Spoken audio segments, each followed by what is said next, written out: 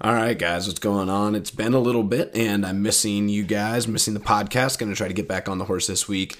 Been a crazy busy last few weeks, and got a little sickness, which is really messing with the voice. I tried to do a podcast earlier this week, and I was hacking and coughing, and I sounded like shit, and didn't think it would be very fun for you guys to listen to. So going to put that concept and idea on pause. But this is a fun conversation to kind of continue our series today of entrepreneurial success and how you guys can think about playing a little bit with maybe some ideas you've got on the side. And right now you might not have anything, right? You might not be in an entrepreneurial mindset at all. But what we want to think about is as you guys move forward in your life, as you guys start having kids, as you guys start changing jobs or maybe being fed up with your current job and start looking for the next thing, start paying attention to what pain points, what problems the people you know and love are experiencing, or maybe even in this case, you yourself are experiencing. So today we have Heather Gray on, and she is very fun to listen to. She travels a lot. She's a very independent person, very independent thinker, and she started Pälish as just a side project to start to fix some of the issues that she was facing. And now she's got this awesome side business that keeps her motivated, fun, happy, excited. She's smiling the whole time when she talks about it. She gets to feed this awesome need that I think sits inside of a lot of us to go off on our own, take some risk, try some new things. And then when you're successful, it's quite amazing. So I hope that you guys enjoy this. I hope you guys take away something from Heather's experience and Allison's experience. And I hope to bring you guys a couple more fun entrepreneurs. And then we'll also get a couple really, really exciting new guests coming around the holiday time. So I hope you guys enjoy this one and you guys are looking forward to an awesome Thanksgiving week.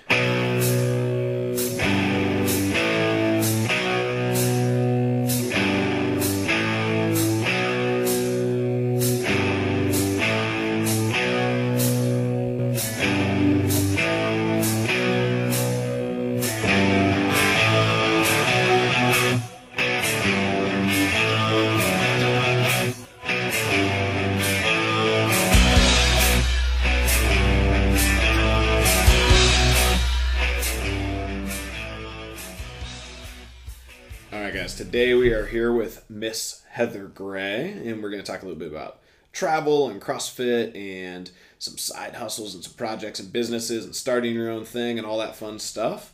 So Heather, why don't you give yourself a little bit of an introduction, who you are, and maybe how long you've been with Friendship and that kind of stuff. Awesome. Okay. Heather Gray, and I've been at Friendship almost 3.5 years, I think. Yep. So, I don't really know what to say about myself. Yeah, I was gonna say. That's what we're here for. Is you can let your answers to the questions speak for yourselves. Okay, good. I've got to get a better. Like intro question series, so I could get you right into a question right away. All right. So one of the things that I know about you, and one of the things I've loved about just conversation with you over the years is you love traveling. You love seeing new places. You have all these like amazing pictures, and I think one of the coolest things about you is you try to share that passion with others. And like, I think specifically with you and Maria and Shelly, and Maria's just like, yeah, like, I don't know, Heather just planned the whole trip out. And like, you were just kind of this like pro traveler, and then recently you were, talking with Erica and Zach about Japan and doing that. And so just kind of, I feel like you have a different mentality towards traveling. So when did that start for you? Is that something you've always done? So traveling started probably in my mid-20s. I hadn't really done a whole lot of traveling with my family. We did the consistent Myrtle Beach trip every summer. Yeah. And I got really bored and annoyed. I didn't understand why we had to go to the same place every single year. Yeah. And so probably right after college, I had opportunities to take some pretty inexpensive trips. After 9/11 especially, plane tickets were around $100. Oh, wow. Yeah. And so I would take just a trip to California for $100, and that was my first cab ride. I was probably like 28 years old. Yeah. The real traveling started when I was 34. Okay. And I took my first trip to Tennessee and did my very first hike ever. Nice. I didn't know it was a thing, and I just fell in love with it. Yeah. And then my second hike was probably 6 months later. I did Mount Washington in the winter. Yeah. And it was terrifying. So that's a whole different ballgame. There was a whiteout. Yeah. It was cold. But when I got down to the bottom, the acceleration and knowing what I had just done. Yeah. And you go to a bar and you have a hamburger and a beer and you're warm and your belly's full and you're tired. Yeah. you just can't replace that feeling. Yeah. And I think that kind of spurred my addiction to wanting to travel and do active things while traveling. Yeah, it's just like a raw humanistic like sense of accomplishment and a feeling that is like you've made it through something. And I think that sense of kind of feeling alive is what is I think the purpose of travel or new experiences. Sure. So it's cool that you've kind of felt that, and now it's a little bit of like an addiction and something that I think you pursue. Probably, do you feel like it's like a little bit more each year? I feel like you take on a little bit more each year. Well, the hard part is finding where to go, yeah. because it may seem like I take a ton of time to do these things, but it's very strategically planned out around work schedules and things like that. Yeah. It's hard to pick places to go. Yeah. So one of my hobbies is to do all the high points in the United States, and a lot of people don't know that's a thing. Yeah. But every single state has a geographical high point. Yep. Ohio's is Campbell Hill. It's really lame. But I started probably planning my trips around at least getting one or two of those a year. Nice. I think I'm up to 38, maybe 40 now. Wow. Yeah. And so next year for sure I want to do Katahdin in Maine. Yeah. And so then you kind of start thinking, okay, well, where am I going to go? Well, that's in Maine, so I could stop by this. And then you start Googling restaurants that have been on the Food Network. And it just kind of turns into a thing. Yeah, that's really cool. I've heard Maine's amazing. My family went there a little bit last year, and I think 2 years now, and they just love it. And I've just heard it's incredible. So what's been your favorite one so far? What's been your favorite peak? What really stands out? Probably, let me think, Bora in Idaho was quite the challenge. I believe it was 3,000 feet in 3 miles. So it was straight up. And then there was a section called Chicken Out Ridge where your toes are on this ledge and you're literally putting your fingernails into these grooves. I was a little nervous, but I got behind a man and his 9-year-old son. Yeah. So from being from Ohio, you don't think about little kids and older people doing these things. Yeah. But you get to the top and you're like, yes, I am amazing. This is wonderful. And then a 75-year-old man comes up and an 8-year-old child. Yeah. And you're like, okay, it's very humbling. Yeah. But that was probably my favorite just because of the effort that it took. Yeah. Mount Washington for sure, because that was the only one that I had done in a whiteout, and there had been an avalanche 2 days before. Oh, wow. Yeah. That's pretty crazy. I love the name Chicken Out Ridge. That's fantastic. Yeah, it's where a lot of people turn around. Well, so yeah. I feel like the name precedes itself. It's terrifying. Yeah, I can imagine. You're.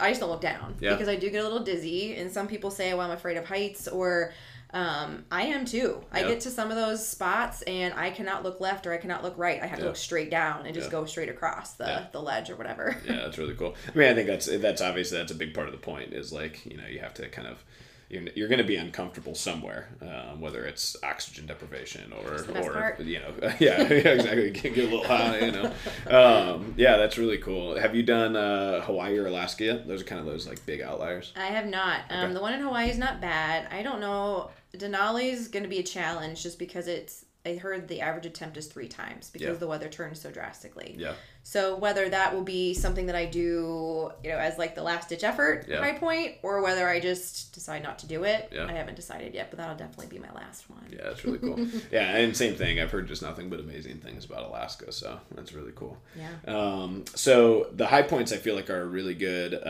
national continental United States one. Mm-hmm. And so recently, you have done a little bit of international travel, but it's something new to you. Do you feel like it's something that you're going to start to pursue a little bit more? What are your feelings? Yeah. Do you where do you feel like I feel like international travel is always so interesting. I think the natural, at least natural for me, was always I want to hammer out Europe. I love European history. I'm a big buff with all that stuff, and so I think it's just there's so much history, human history, to see there. That's a little bit more familiar to Americans. But then there's this entire the Oriental area of Asia and everything is such a huge culture shift. It's so different. And I've been talking with Zach a little bit on WhatsApp and just been kind of diving into what the culture's like there. So what are your feelings on international travel? Are you just kind of looking for just anything? It really depends on kind of a gut feeling. That's how I plan my trips, and I try to plan them a year in advance. Yeah. Where I want to go, strategically, time frame, weather. Yeah. I like to travel when it's not very busy. So if I do European travel, it's usually in the fall. Yeah.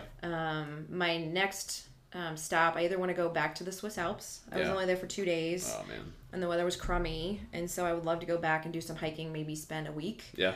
Typically, I travel really fast. Yeah. So outside of being in Tokyo this past summer, my last European trip, I was in Italy, Switzerland, and Germany in a 10-day period of time. And that included flight there and flight back. Oh, wow. Yeah. So, and then I kind of like to dip my fingers in it and just see where I want to go again. Yeah. And now I want to see all of Italy. Yeah. I would love to see Greece. Yep. So it just depends. And Japan has always been on a bucket list of mine. Yeah. So when the Judies were talking about doing Mount Fuji, I, of course, was like, and I make these decisions so spur of the moment sometimes. Yeah. So, very spur of the moment. I was there. I was right next to you guys. Yeah, so sometimes it's like I turned my head to the left, and then when I came back to the right, you were going to Japan.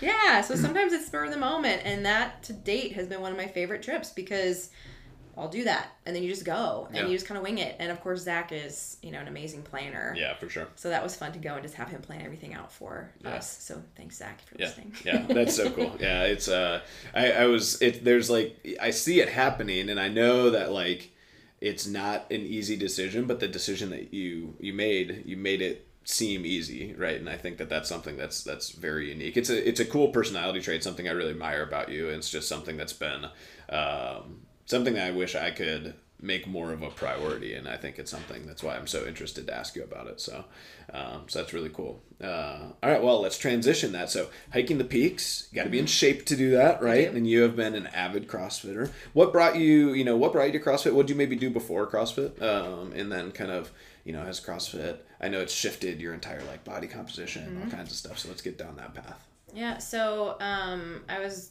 kind of lazy in my early 30s. I didn't really do anything. I was kind of walking and maybe doing a little jogging. And long story short, a friend of mine got me back into swimming. And then over a year period of time, I started meeting triathletes. Yeah. And so within probably a year of swimming, I bought a bike. I started running. Yeah. And again, with that spur of the moment decision in August, I don't remember, 2009 maybe, I watched a video on Louisville, Kentucky, and I was working on my master's thesis at the time, and I just took a break, watched the video, burst into tears. I was like, wow, this is really phenomenal. And I had seen one in person. I had gone to the one in Hawaii to watch a friend do that, and thought they were insane. Yeah. And so I thought, okay, I need a break. I walked my dogs, came back, watched it again, burst into tears, and I was like, I need to do this. Yeah. And so I started the triathlon process. It takes a year. You sign up a year in advance. Yep. And so probably 3 years I did triathlons, the long endurance ones, the ones that you have no life. Yeah. And then I took a year off to figure out what I wanted to do, and I was training by myself. Yeah. About a year in, I was on the stair stepper at Lifetime, and I was miserable. Yeah. I was like, I can't continue doing this anymore. Yeah. And so I checked out a couple CrossFit gyms, and friendship stuck out because of the people and just the way the training was. Yeah. And so I decided to jump in. Yeah.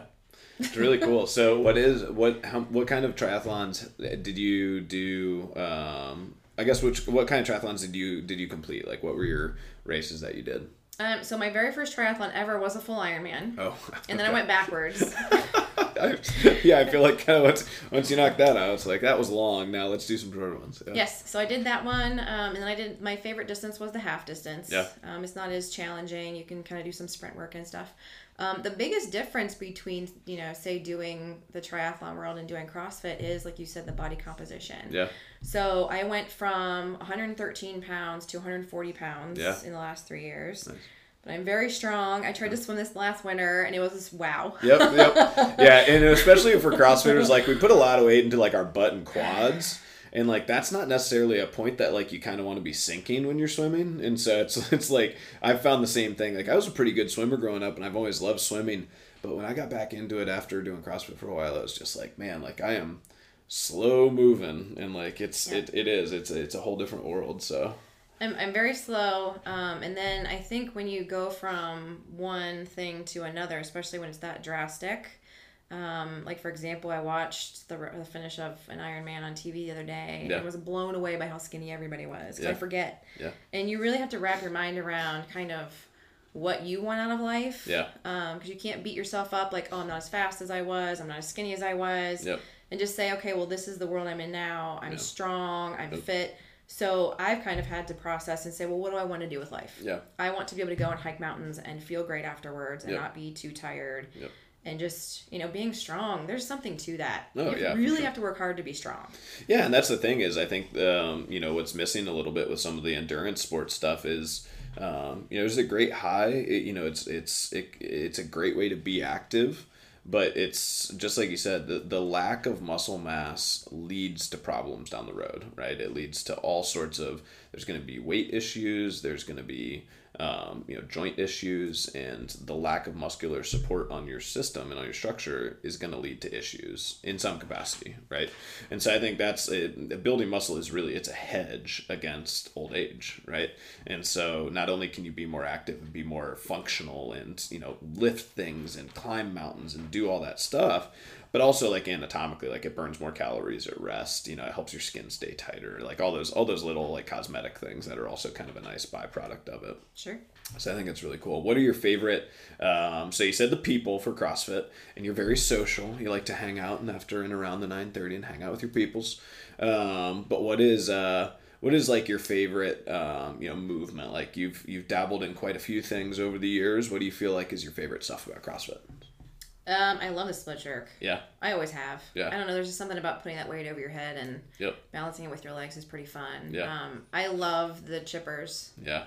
Give me a 45-minute workout anyway. I was going to say, you still love the long ones. That's your background is you've got that. Yeah, I can, and I was going to say, and you've always just had that like engine that can just go forever. So, I think that's something that's kind of interesting to see what background people come into CrossFit with. And then It's like, you still kind of have that love. It still sits there to love the endurance stuff, but it's been fun to watch you grow and become a better weightlifter and stuff over the years also. Well, thank you. Yeah, no, that's good. So now as we kind of, start to look forward and you've got, a few peaks left to go and stuff, do you feel like, as you get to maybe some of those more challenging peaks or some of those different ones, do you feel like that would be something that you would actually like train for? Like it would be different in terms of like, or do you feel like, hey, going to CrossFit 5 days a week, maybe hitting some runs and doing some different stuff or stair steppers on the weekend gets me where I need to be? I think CrossFit definitely gets you in shape. I bought myself a 40th birthday present a few years back and did Mount Whitney. Yeah. And I'd never hiked in the Sierra Nevadas before, so I actually hired a guide to take me. Yeah. And she said it was the fastest hike they've ever done. Oh, wow. Probably could have done it in a day, but it was really fun to camp and swim in the lake and all this other stuff as well. And she asked me what I did to train, and literally just CrossFit. Yeah. I think if you add some running in there as well, just to kind of get your cardiovascular. Yep. The biggest challenge in hiking big peaks that people need to be aware of is the lack of oxygen when you get that high. Yeah. So if you're dealing after 12,000 feet, it's a whole nother ball game, and you could be in great shape and still have to, stop. For example, when Shelly and Maria and I were in Colorado, we literally had to take 40 steps at a time and then stop. Yep. So you need to make sure you're hydrated, and you need to make sure that you are taking precautions to drink tons of water, make sure you're really, really well fed, stuff yourself before you go. Yeah. To kind of rewind a little bit, this is kind of off topic, but not off topic. The CrossFit community is really a place if you want to live an active lifestyle to find those people. Yeah. I was lacking in female friends for many, many years just because nobody could do what I wanted them to do. Yeah. And I'm not saying what I wanted them to do as far as selfishly, but when you go out and you do a 14,000 foot mountain, I don't want to babysit. Yeah. I don't want to take someone that's going to turn around after a mile and be like, well, this isn't fun. Yeah. So I think in the CrossFit community, you can find so many people that have that same mindset of being active, exploring, taking time out for themselves. Yeah. Yeah. And so that's opened up a whole nother world. Probably the first year I left class immediately and didn't really talk to anybody because I was so used to that. Yeah. And then over time, now I leave extra time after class because I do stay and talk for and then you meet your girl Mo and everything changes. I know. I think that's spot on. Is being surrounded by kind of, like-minded people, like-minded women who are, I think that's the biggest thing, is just not afraid of a challenge, not afraid of something new. I've always been somebody, and granted, like I get to cheat because I get to be in our community, but like I've never been somebody who's even thought of like women as like, oh, like they can't climb a mountain with me because like I'm married to Maria and like she's more of a stud than I am, and it's like you're surrounded by these women, the Kristen Chrismans of the world, and you and Shelly and there's just 100 women in our community, and it's like they can do everything. Like I don't like there's no like the women in our community have always far surpassed the guys in terms of like physical prowess. Sure. And I just think that that's something that's been, it skews you a little bit. Like in my world, it's different than your world. You were saying on the outside coming in, I've never seen this before, so I just don't expect it. And then I'm on the inside looking out. I'm like, this is all I know. And then when it's like the opposite, I'm like, well, that's weird. Like, why wouldn't they want to do that? Like, that's all the women in my life are accepting of challenges, new challenges every day. Right. So that's cool that that's been something that you've enjoyed out of the community. And so one of those big characteristics is kind of challenges, struggles, and failure. So tell me a little bit about like how you've kind of experienced that. I fail all the time. Yeah. I don't think people look at failure as what the terminology of failure means. Yeah. And I think that you need to go through life knowing that unless you fail, you're not going to grow. And I just don't care. Yeah. If I do something and I mess up, it's like, oh, well, let's try again. Yeah. And when you get into hiking or when you get into CrossFit, I mean, you know, like for the first probably 6 months, I was like, what's that lift again? I just wasn't paying attention, Yeah. or, you know, whatever. And you fail over and over and over again so that you can succeed. And everything that I know about hiking mountains, I've learned from failure. Yeah. You get to the top, you run out of water, you don't have food, you didn't get enough sleep, you started too late. Yep. Whatever the case is, it's always because you're like, whoops, Yeah. won't do that again. Yeah. And then that's how you learn. So, you know, for those people that want to start doing that, start small. You know, go into the North Carolina and do a short hike and practice what you need. And, you know, I'm even down to the point where I have a tiny little backpack, a day pack for a hike, and you need 1 bottle of water per approximated hour that you think it's going to take you. And, you know, I see people with these humongous backpacks hiking these little tiny hikes. Yeah. And I just think, oh my gosh, they're going to learn the hard way. Yeah. Yep. Yeah. You must be new. Yeah. That's, I mean, just like you said, I think the understanding of what failure is, or having that mindset, I think like you said, it's like it's broken. It's people think of it the exact opposite way that they should. They try to avoid failure and they try everything they can to be overly careful and tentative. It's like in actuality, you're better to fail horribly so long as you learn from it. But that's the mentality that is, I think it plagues people across all different sorts of stuff, whether it's CrossFit or climbing mountains. And that's like, we see people who struggle to ever get a foothold in CrossFit because they're so adverse to doing something that challenges them, or doing a lift where, you know, you can't do that right now. You take like an overhead squat, for example. It's like the vast majority of American adults who come in and haven't been physically active aren't going to be able to put weight over their head and do an overhead squat. Right. And for some people, like just the fact that they can't do it is enough to just shut them down. And they're like, I don't like this. I'm just not going to do it.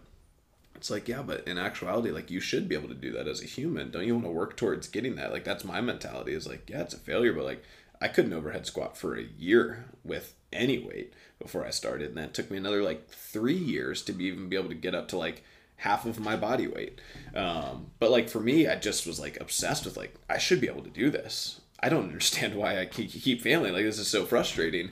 I'm going to keep working at it until I get it. Right. But that persistence, that mentality is just like you said, it's, you know, being aware of the fact that you made these mistakes when you were first climbing mountains, and then but that's now something that'll never make that mistake again. And you're better for it. And then you become closer and closer to being able to do some of these bigger hikes without even, you know, now it's just like, yeah, that's a habit. I know I'm going to do X and Y and Z. I'm going to bring all this stuff. I'm going to stuff myself. I'm going to start at 3 a.m. Like, it's second nature now. And so then you're just going to have a much higher success rate. You're going to be able to enjoy it more. And like, that's awesome. As opposed to like you do your first hike and it's just like, oh, I failed. That sucks. I quit. You know?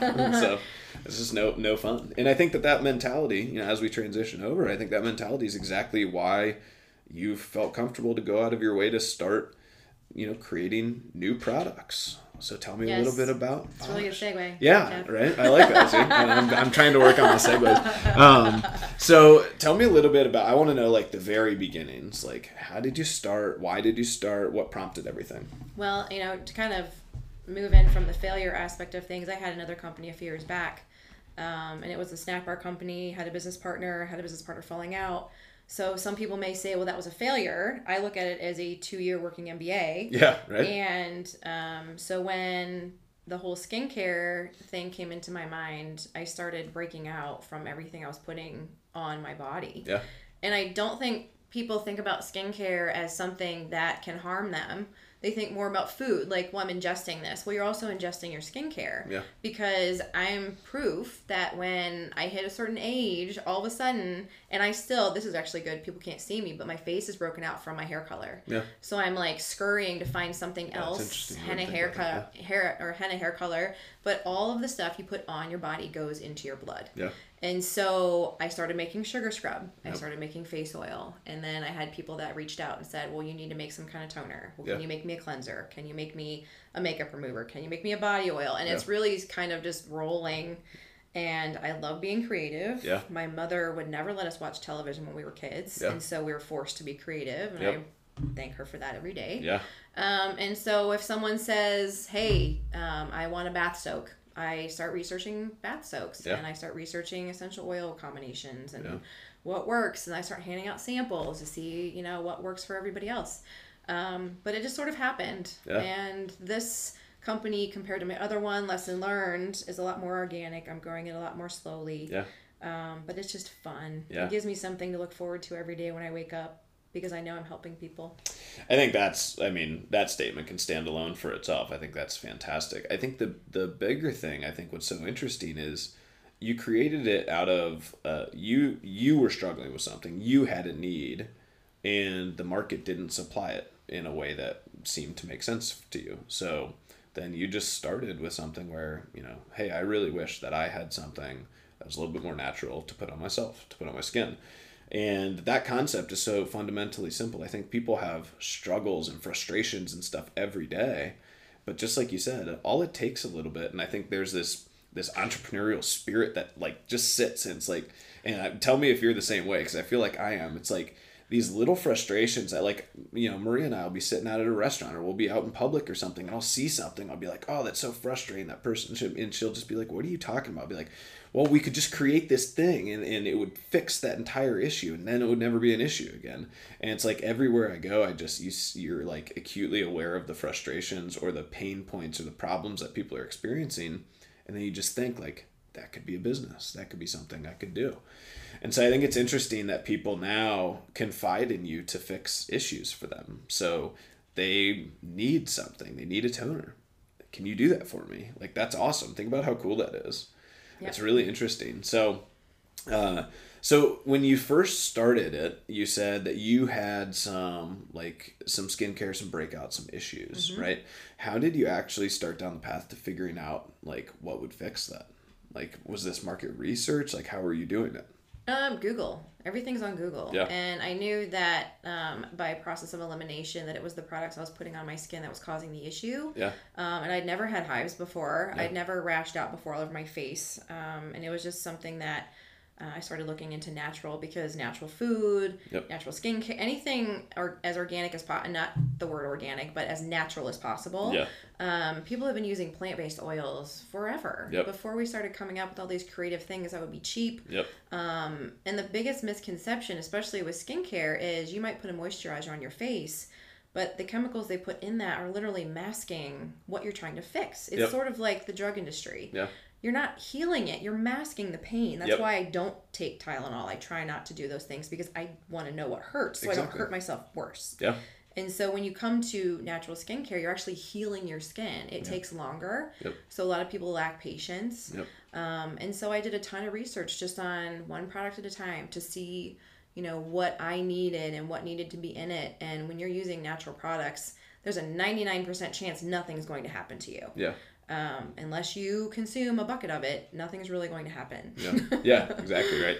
And so, like, tell me about your initial testing process. Like, were you like trying stuff and then you're just like, this won't work, like this, and just like, what was your failure process and learning process when you actually physically started creating the product? So I think the thing is, again, it goes back to not being afraid to fail, and you need to have friends that are honest with you. Yeah. And so my first batch of sugar scrubs were rock hard in the winter. Yeah.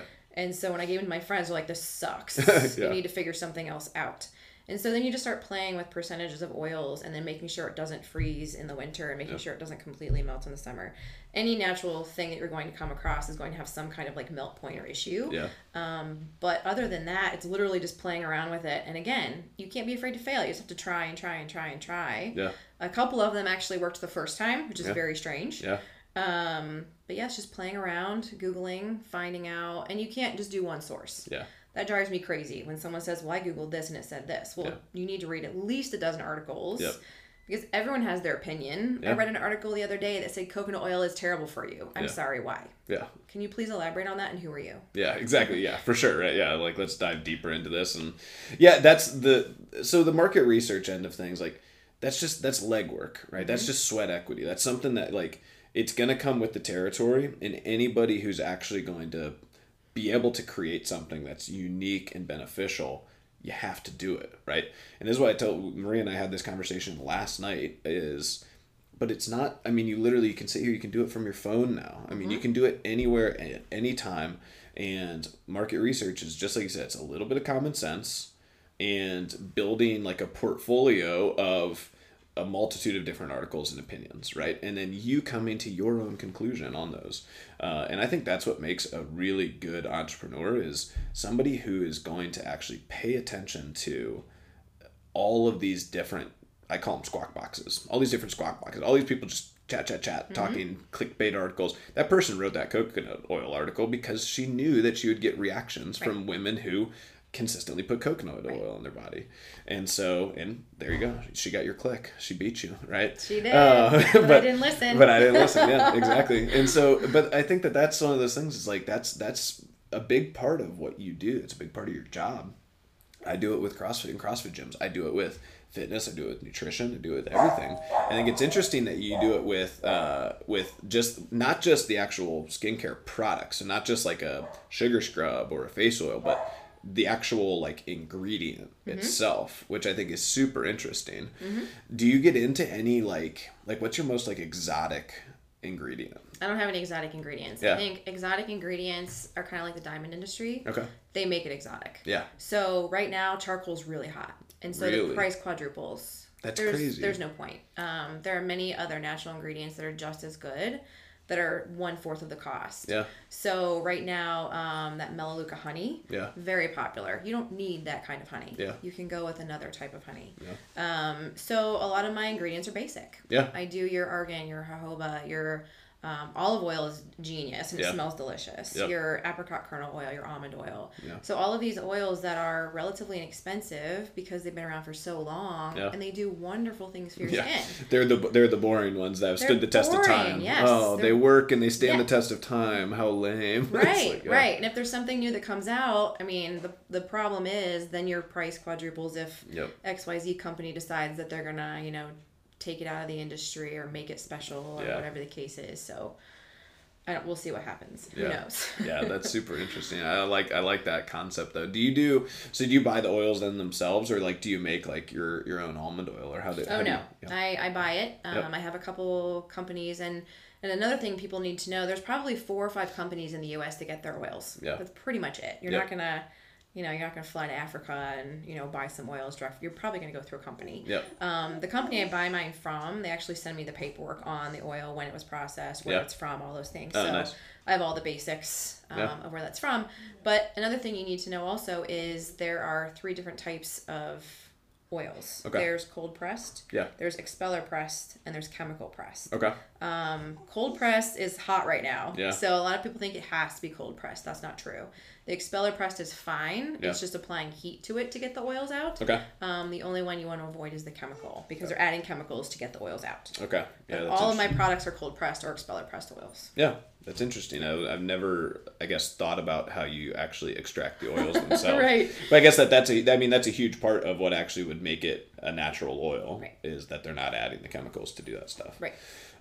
So as you started kind of diving on that path, again, is that just all stuff that's Google? Like, are you able to find these distributors for any kind of oil just online? Oh, that's super interesting. And again, this came from the former company that I had. That one took about 2 years to get up and running to launch. The Pälish company took about 3 months because I already knew what to do.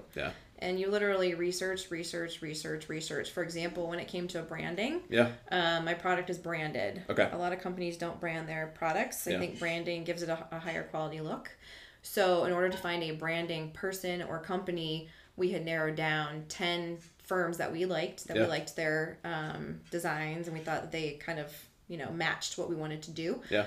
Again, I'm referring to the other company. Yeah. When I say we, because this one's just me for many reasons. Yep. And then after that 10, we made phone calls, and we met with 5. And then when you have the meeting with 5 of them, then you kind of look at the price point, what you can afford. Yeah. And then we narrowed it down to 1. Yeah. So again, it's a lot of legwork. It's a lot of research. It's a lot of just, patting the pavement to figure out what to do and where to go and how it works. There's just a lot that goes into it. And I think having that first company really gave me a lot of insight into how to create this one. Yeah. All the mistakes that I made, I can now, and I still make mistakes. Yeah. Even in this company, I've made mistakes. Financial ones are the worst because then you're like, well, I threw $1,000 away for nothing. Yeah.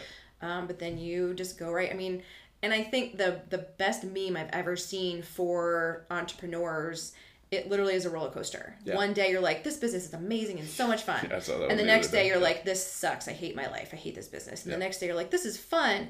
It's literally like that every single day. It is. Yeah. And it's I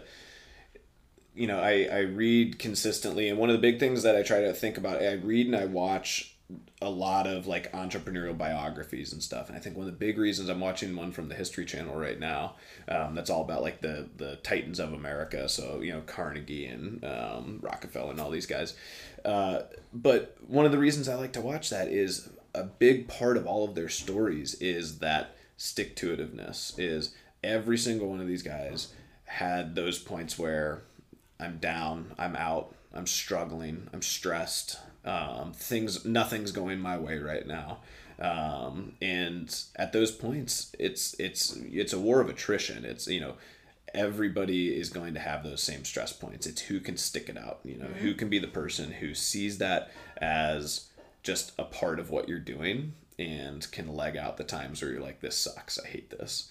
And just like you said, it takes a different kind of temperament, but once you start kind of doing it and you do have those good days and those good times, it's a lot like climbing the mountain, right? Mm-hmm. It's like there are times where this sucks. Like this is really hard. It's very physically uncomfortable.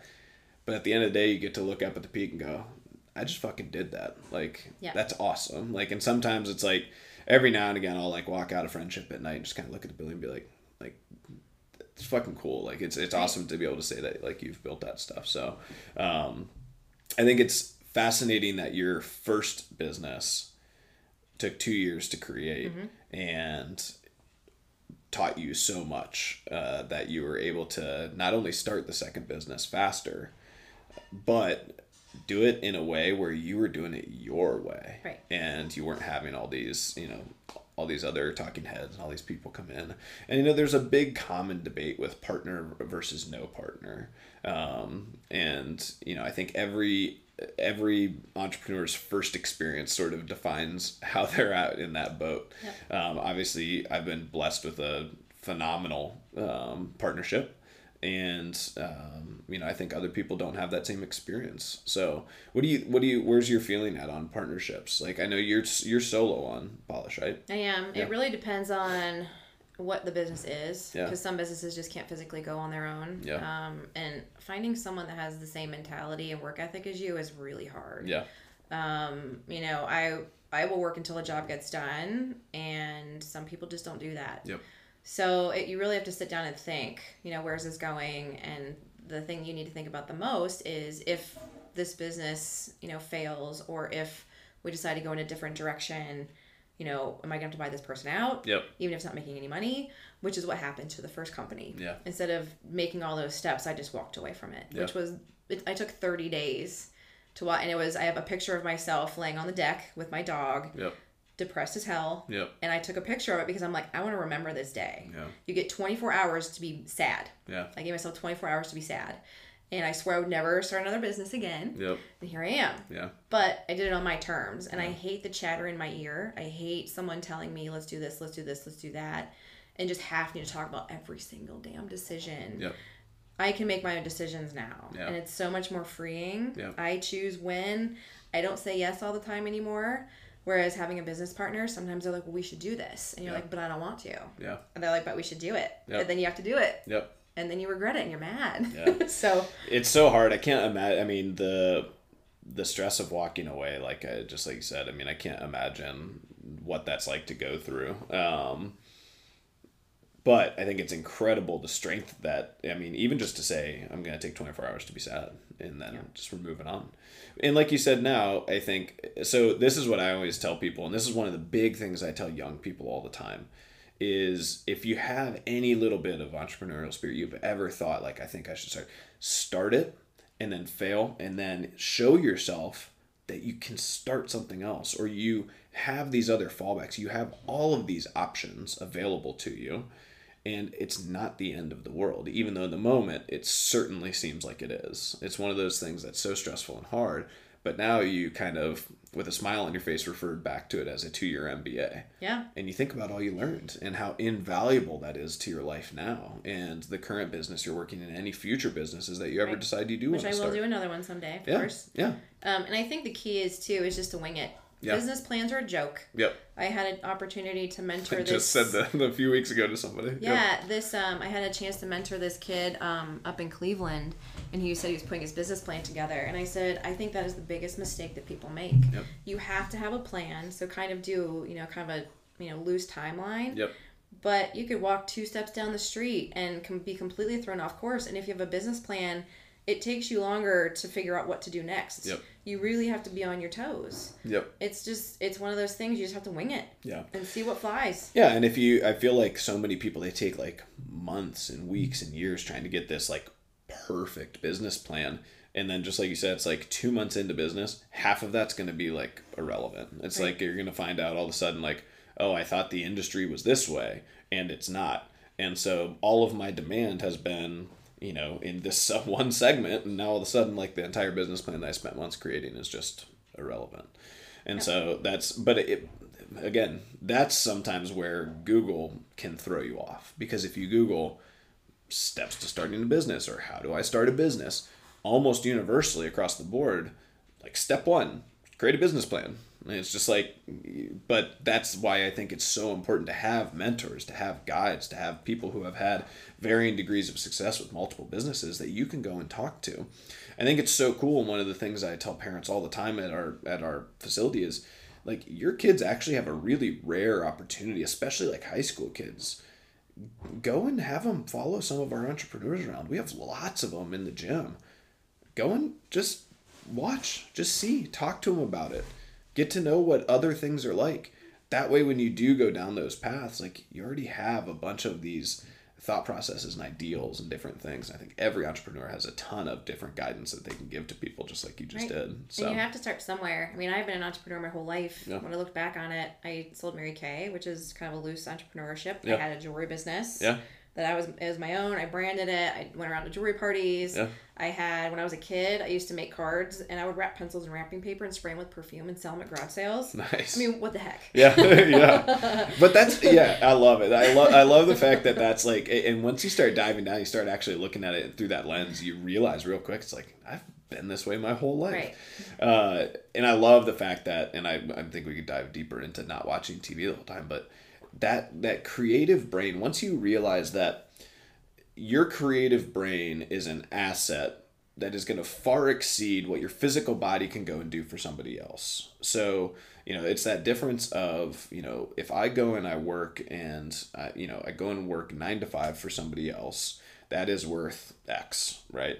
And even if you're really good at what you do, that X is just never going to be as big as the possibilities of your creative brain seeing something and saying, I think I can fix that problem for people. I think that I could do something that would actually be a huge benefit, and then going off and doing it on your own. And even like, you take the financial end out of it, but just like from a fulfilling standpoint, that stimulus to your creative brain is so fulfilling and it's so fun. And like, you get this like energy and momentum, and it's probably like when you first get like a new product and like you try it and you test it and like you nailed it and you're like, people are gonna fucking love this, and like, I just want to get it out there and I want to start getting people to try it, and there's like that buzz that you get in your body that's so like fun and exciting. And so I think that that's like that. I always tell people all the time, like, just do it for that. Don't worry at all about the money. If you just do it for that, you're gonna be so excited all the time that it'll show on your face when you tell people about it. And then they'll just want to be a part of it because it's something unique and it's something cool, and they can tell that you care about it. And you can tell that it is going to fix an issue for somebody, because otherwise, like, you wouldn't give a shit about it, you know? Right. So that's cool. So now you've got, how many different, like, products do you have? I have no idea. Yeah. A lot. Yeah. Like 10 or 12 or something like that. And I have probably 4 or 5 more I want to roll out next year. Yeah. But obviously that comes down to financial and, you know, what's next. And I'm lucky because I have a friend who owns her own aesthetics business. And she utilizes the products on clients first, which is really helpful. I don't even know how many products I have at this point. Yeah. And so do you do most of your stuff? Is it then, are most of your sales online, or most of your sales like B2B? Online. Yeah. Online. Nice. Awesome. Yeah. And then as you start kind of looking into next year, you said you've already got these kind of thought processes for what you want to do. Do you feel like for you, it's always going to be something where you're always trying to create? It's always going to be something where, like, you want to always be moving that ball forward and reinventing and creating new things? Who knows? Yeah. Who knows? Take it as it comes. Yeah, I try not to look more than like a year in advance. Yeah. So, you know, I might reach to the point where I have the products that I want to have. I mean, obviously creating new, if there's a need and a demand, maybe. Kind of my goal down the road is to help people start their own businesses, because that's the hardest part. Yeah. No one knows where to start, and that's my favorite part. Yeah. The launch and making the products and selling the products, I could take or leave. Yeah. The branding and the colors and the whatever you have to put into it to create something unique. Yeah. That's my favorite part. Yeah. And that's the really hardest part for people. Yeah, for sure. And I think a big misconception too with people that think about entrepreneurship, and you talked about people having an office job. Some of the most successful entrepreneurs out there had their full-time jobs for 3 to 4 years before they completely went into you know, starting their company. And a really good book on that and kind of sticking to your own and putting your blinders on is the book Originals. Yeah. I've listened to it in my car probably twice, and I've read it 3 times. Wow. And he talks about that. Most people think entrepreneurs jump off the cliff and go, all right, let's wing it. Yep. And he's like, no, most entrepreneurs get to the cliff, check the height, check their backpack, make sure the wind's good, make sure the weather's good. Like, they have all their balls in place. You just don't see that part. Yep, exactly. And then they jump. Yep. Yeah. Yeah, for sure. No, and I mean, it's true. I think for most real success stories take it even at the highest level. You take, you know, Steve Jobs and Woz, and they were, I think, working at Atari, and it's like they had their day jobs, and it's just like you get these and I think looking at those stories, I think that's a huge common theme is they are actively doing something else, right, and then they started as, you know, what is commonly referred to now as like a side hustle, right. And the cool part about that is you have zero. There is no fear of failure if you do it that way. Right. You've hedged against that, and you get to dabble, you get to try, you get to see if you like it, you get to see if it works, you get to see if people want it at all. And worst case, they don't. Or worst case, you don't like it, and you're like, you know what? And then you fix it and do something else. Yep, exactly. So I think it's cool now that you want to shift more into like the mentor role. Mm-hmm. So do you have any plans on like how you, like, who do you hope to target? How do you hope to find these people? Just conversations and meeting people? Mm-hmm. Just, you know, because a lot of people want to start a small business. Yeah. And it's not hard. Yeah. It's just you have to kind of know and do the research and legwork and all that stuff. But everybody, I mean, there's thousands of people out there that I've talked to, like, oh, I had this idea and I always wanted to do this, or I've had this idea and I always wanted to do that. And they just don't do it. And I think one of the hardest things is you have to like to work. Yeah. My hobby, I love to work. I like to push myself. And so you have to give up going out and getting drinks on a Friday night to go home and research. Yeah. That's fun for me. And so I get people all the time. Ray, are you listening? I get people all the time that are like, you know, well, I wish I could do that. I wish I could do that. But then on Friday night, they go out and, number one, spend all their money on drinks and food. Whereas if you stayed in and researched, number one, you were saving that money that you could put towards your business. So it's sacrifice. Yep. It's what your priorities are and what you see for yourself. Yeah. And the rush of having your own business and doing your own thing is a lot more fun for me than going out and just, you know, I hang out enough with people. Yeah. You know, but it's fun to work. Yeah. And people and there's a lack of that now. Yeah. Yeah, for sure. And it's been something at first where, like, I just felt like, I guess they just don't understand, or I guess they just don't know. But it's just the way I am. Like, I love just sitting there on my laptop or on my phone, just reading new thought processes, listening to podcasts, hearing new ideas and different things. But like, you can tell, like, sometimes Maria's like, but when are we going to go out on a date? Like, when are we going to do this? And we're going to do that. And it's just like, you pause it and I have to take a second. It's just like, but like, you understand that, like, I love this. Like, I truly do love this. Like, it's not work. I don't need balance. Right. I don't need like these other things necessarily, because like I'm literally doing like what my passion is. Like, this is what I truly love to do. You have to love it. Otherwise you're screwed. Yep. And I think that's the thing is, I think sometimes, like, I hope that if people are deciding that they're not wanting to do that, it's because they're like, actually, I like the freedom of getting off at 4:00 on a Friday and not have to think about anything till 9:00 on Monday.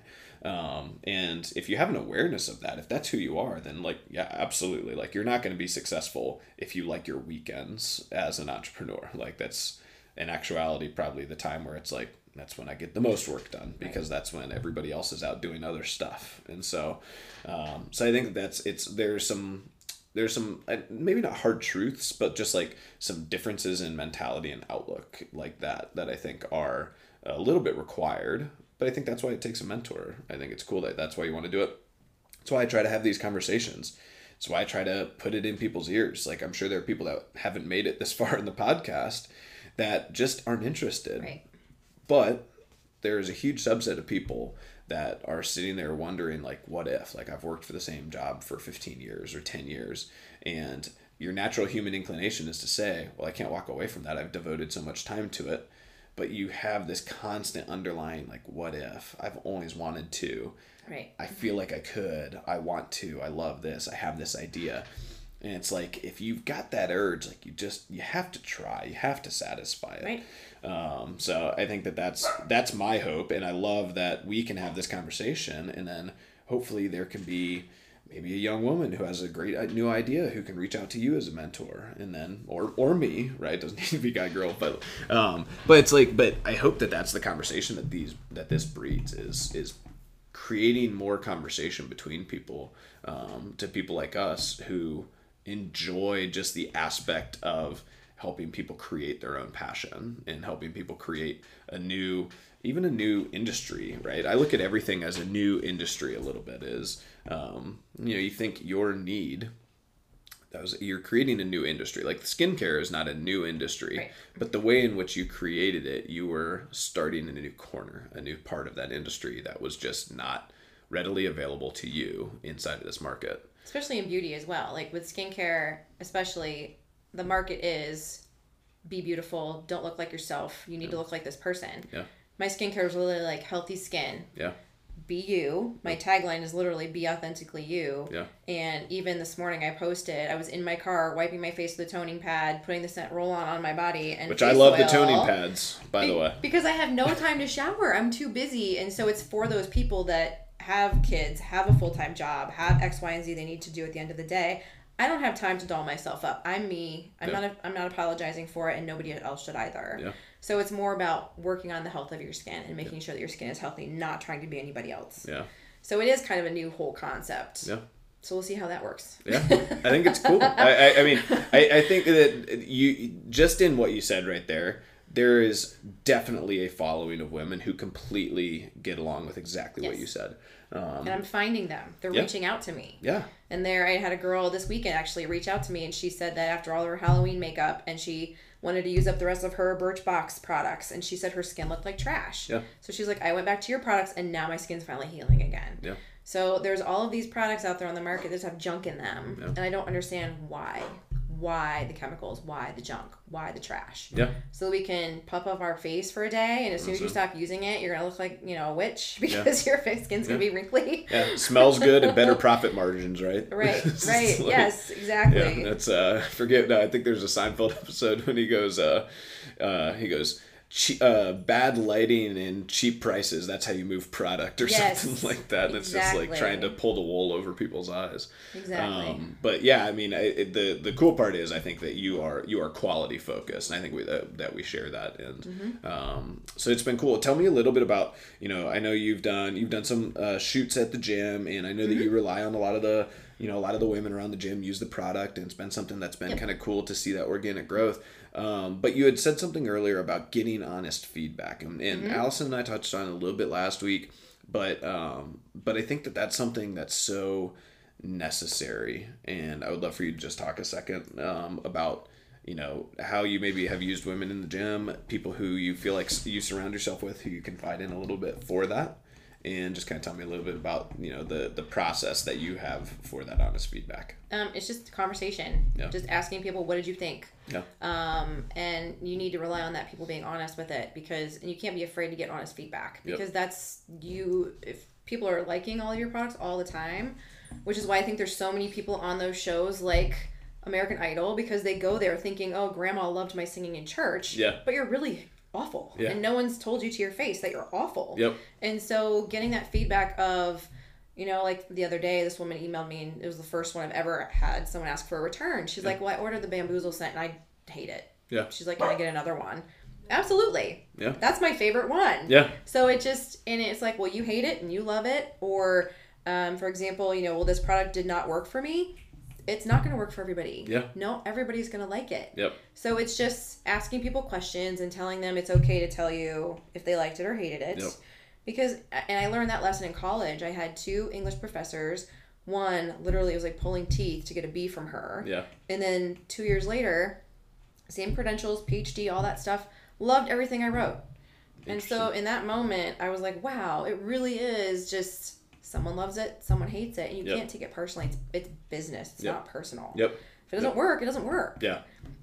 Yeah, and it's so much harder, I think, sometimes for small businesses because it's you. I'm talking to you. I'm talking to the person who created it. Right. And so sometimes, and especially at the gym, it's like, I know Heather. I work out with her. We've been friends. How am I going to, broach that relationship? I think just like you said, I think that's a big part of the entrepreneurial maturity that you have to have. And I don't know if you were like me, but I struggled with it early with getting that honest feedback when people didn't like it. I was like, oh, really? Like, okay, we're working like really hard. Like I thought everybody would like it.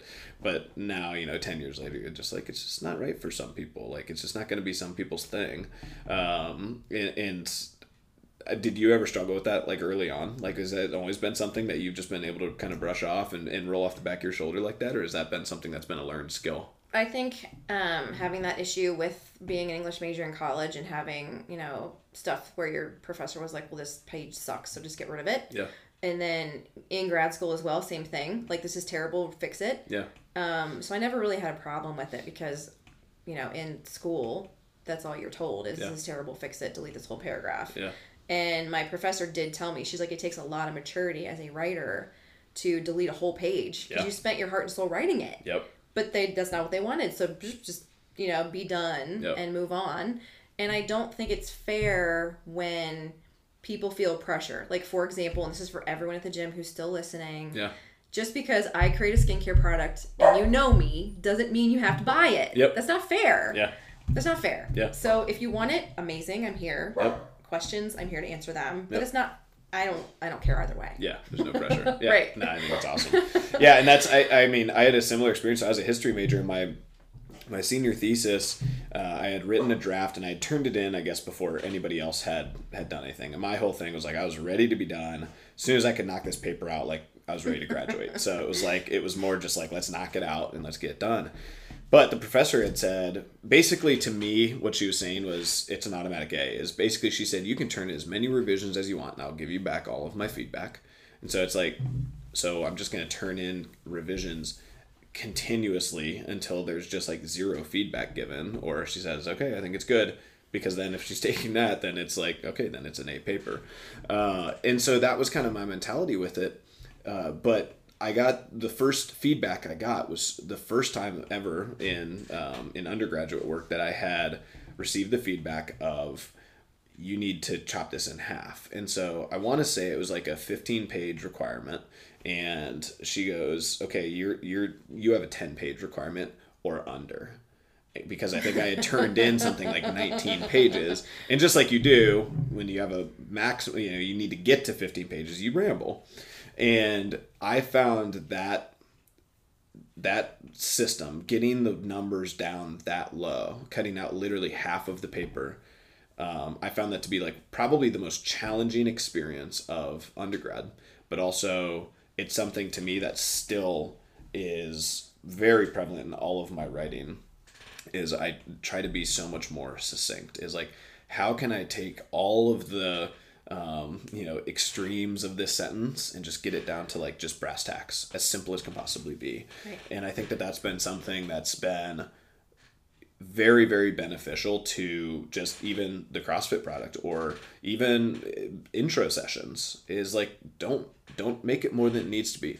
Right. Literally the hardest workouts are the ones where people walk in, it's just like, oh, that looks so simple. It's like, yep, you're right, it does. Like we did the one that sticks out is the 800-meter runs and 20 dumbbell front squats for 3 rounds. Simple as can be. You look at that on paper, you're just like, oh, that's no problem at all. Just like unbelievably difficult. And that's, I think, something that's so lost on a lot of people is that idea of simplify it. It's wrong because you're trying to do too much. Right. Just do something simple better, right? And I think that's a lot of what your business is you just took something and you just said, why does it need to be so much? Why is there so much crap? Why does it need to be all this? Right. Let's just make it simpler. Let's just make it better and do it the right way. So I think that's really cool. All right. So where can they find you? Online. Okay. Or it's Jem. You can come up and talk to me, but my website is palishme.com. Okay. PALISHME.com. Nice. And everything's on there. And the info at palishme.com is the email, and it goes right to me. Yep. So if you have questions. Yeah. And then you do drop-offs at the gym, right? I do. Yeah.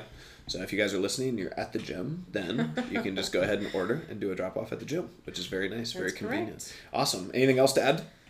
I don't. I think the only thing is that I would tell people over and over and over again is just don't be afraid to fail. Yeah. And don't be afraid to ask questions. So many people look at adults. I mean, little kids aren't afraid to ask questions. They ask the dumbest questions sometimes. That's why they learn. But it's like, just ask questions. Don't be afraid to have someone laugh at you or... even in that book Originals, the reason why we all have the same mentality is because it starts early in school. Yep. You think a different way or you do something differently and you're reprimanded for it. And so many people learn to sit in their own space and don't cause waves, whereas my interesting personality, if you will, I'm an INFJ. If anybody wants to look that up, it's like 0.8% of the population. Yeah. I had a teacher once say, you need to write bigger. I'm docking you for that. And as a 4th grader, in my mind, I was like, that's dumb. Yeah. Why are you docking me for the size of my print? My whole life has been like that. So you have to kind of stay in your lane, focus on what you want to focus on. Yep. Don't be afraid to fail and ask questions. Yep.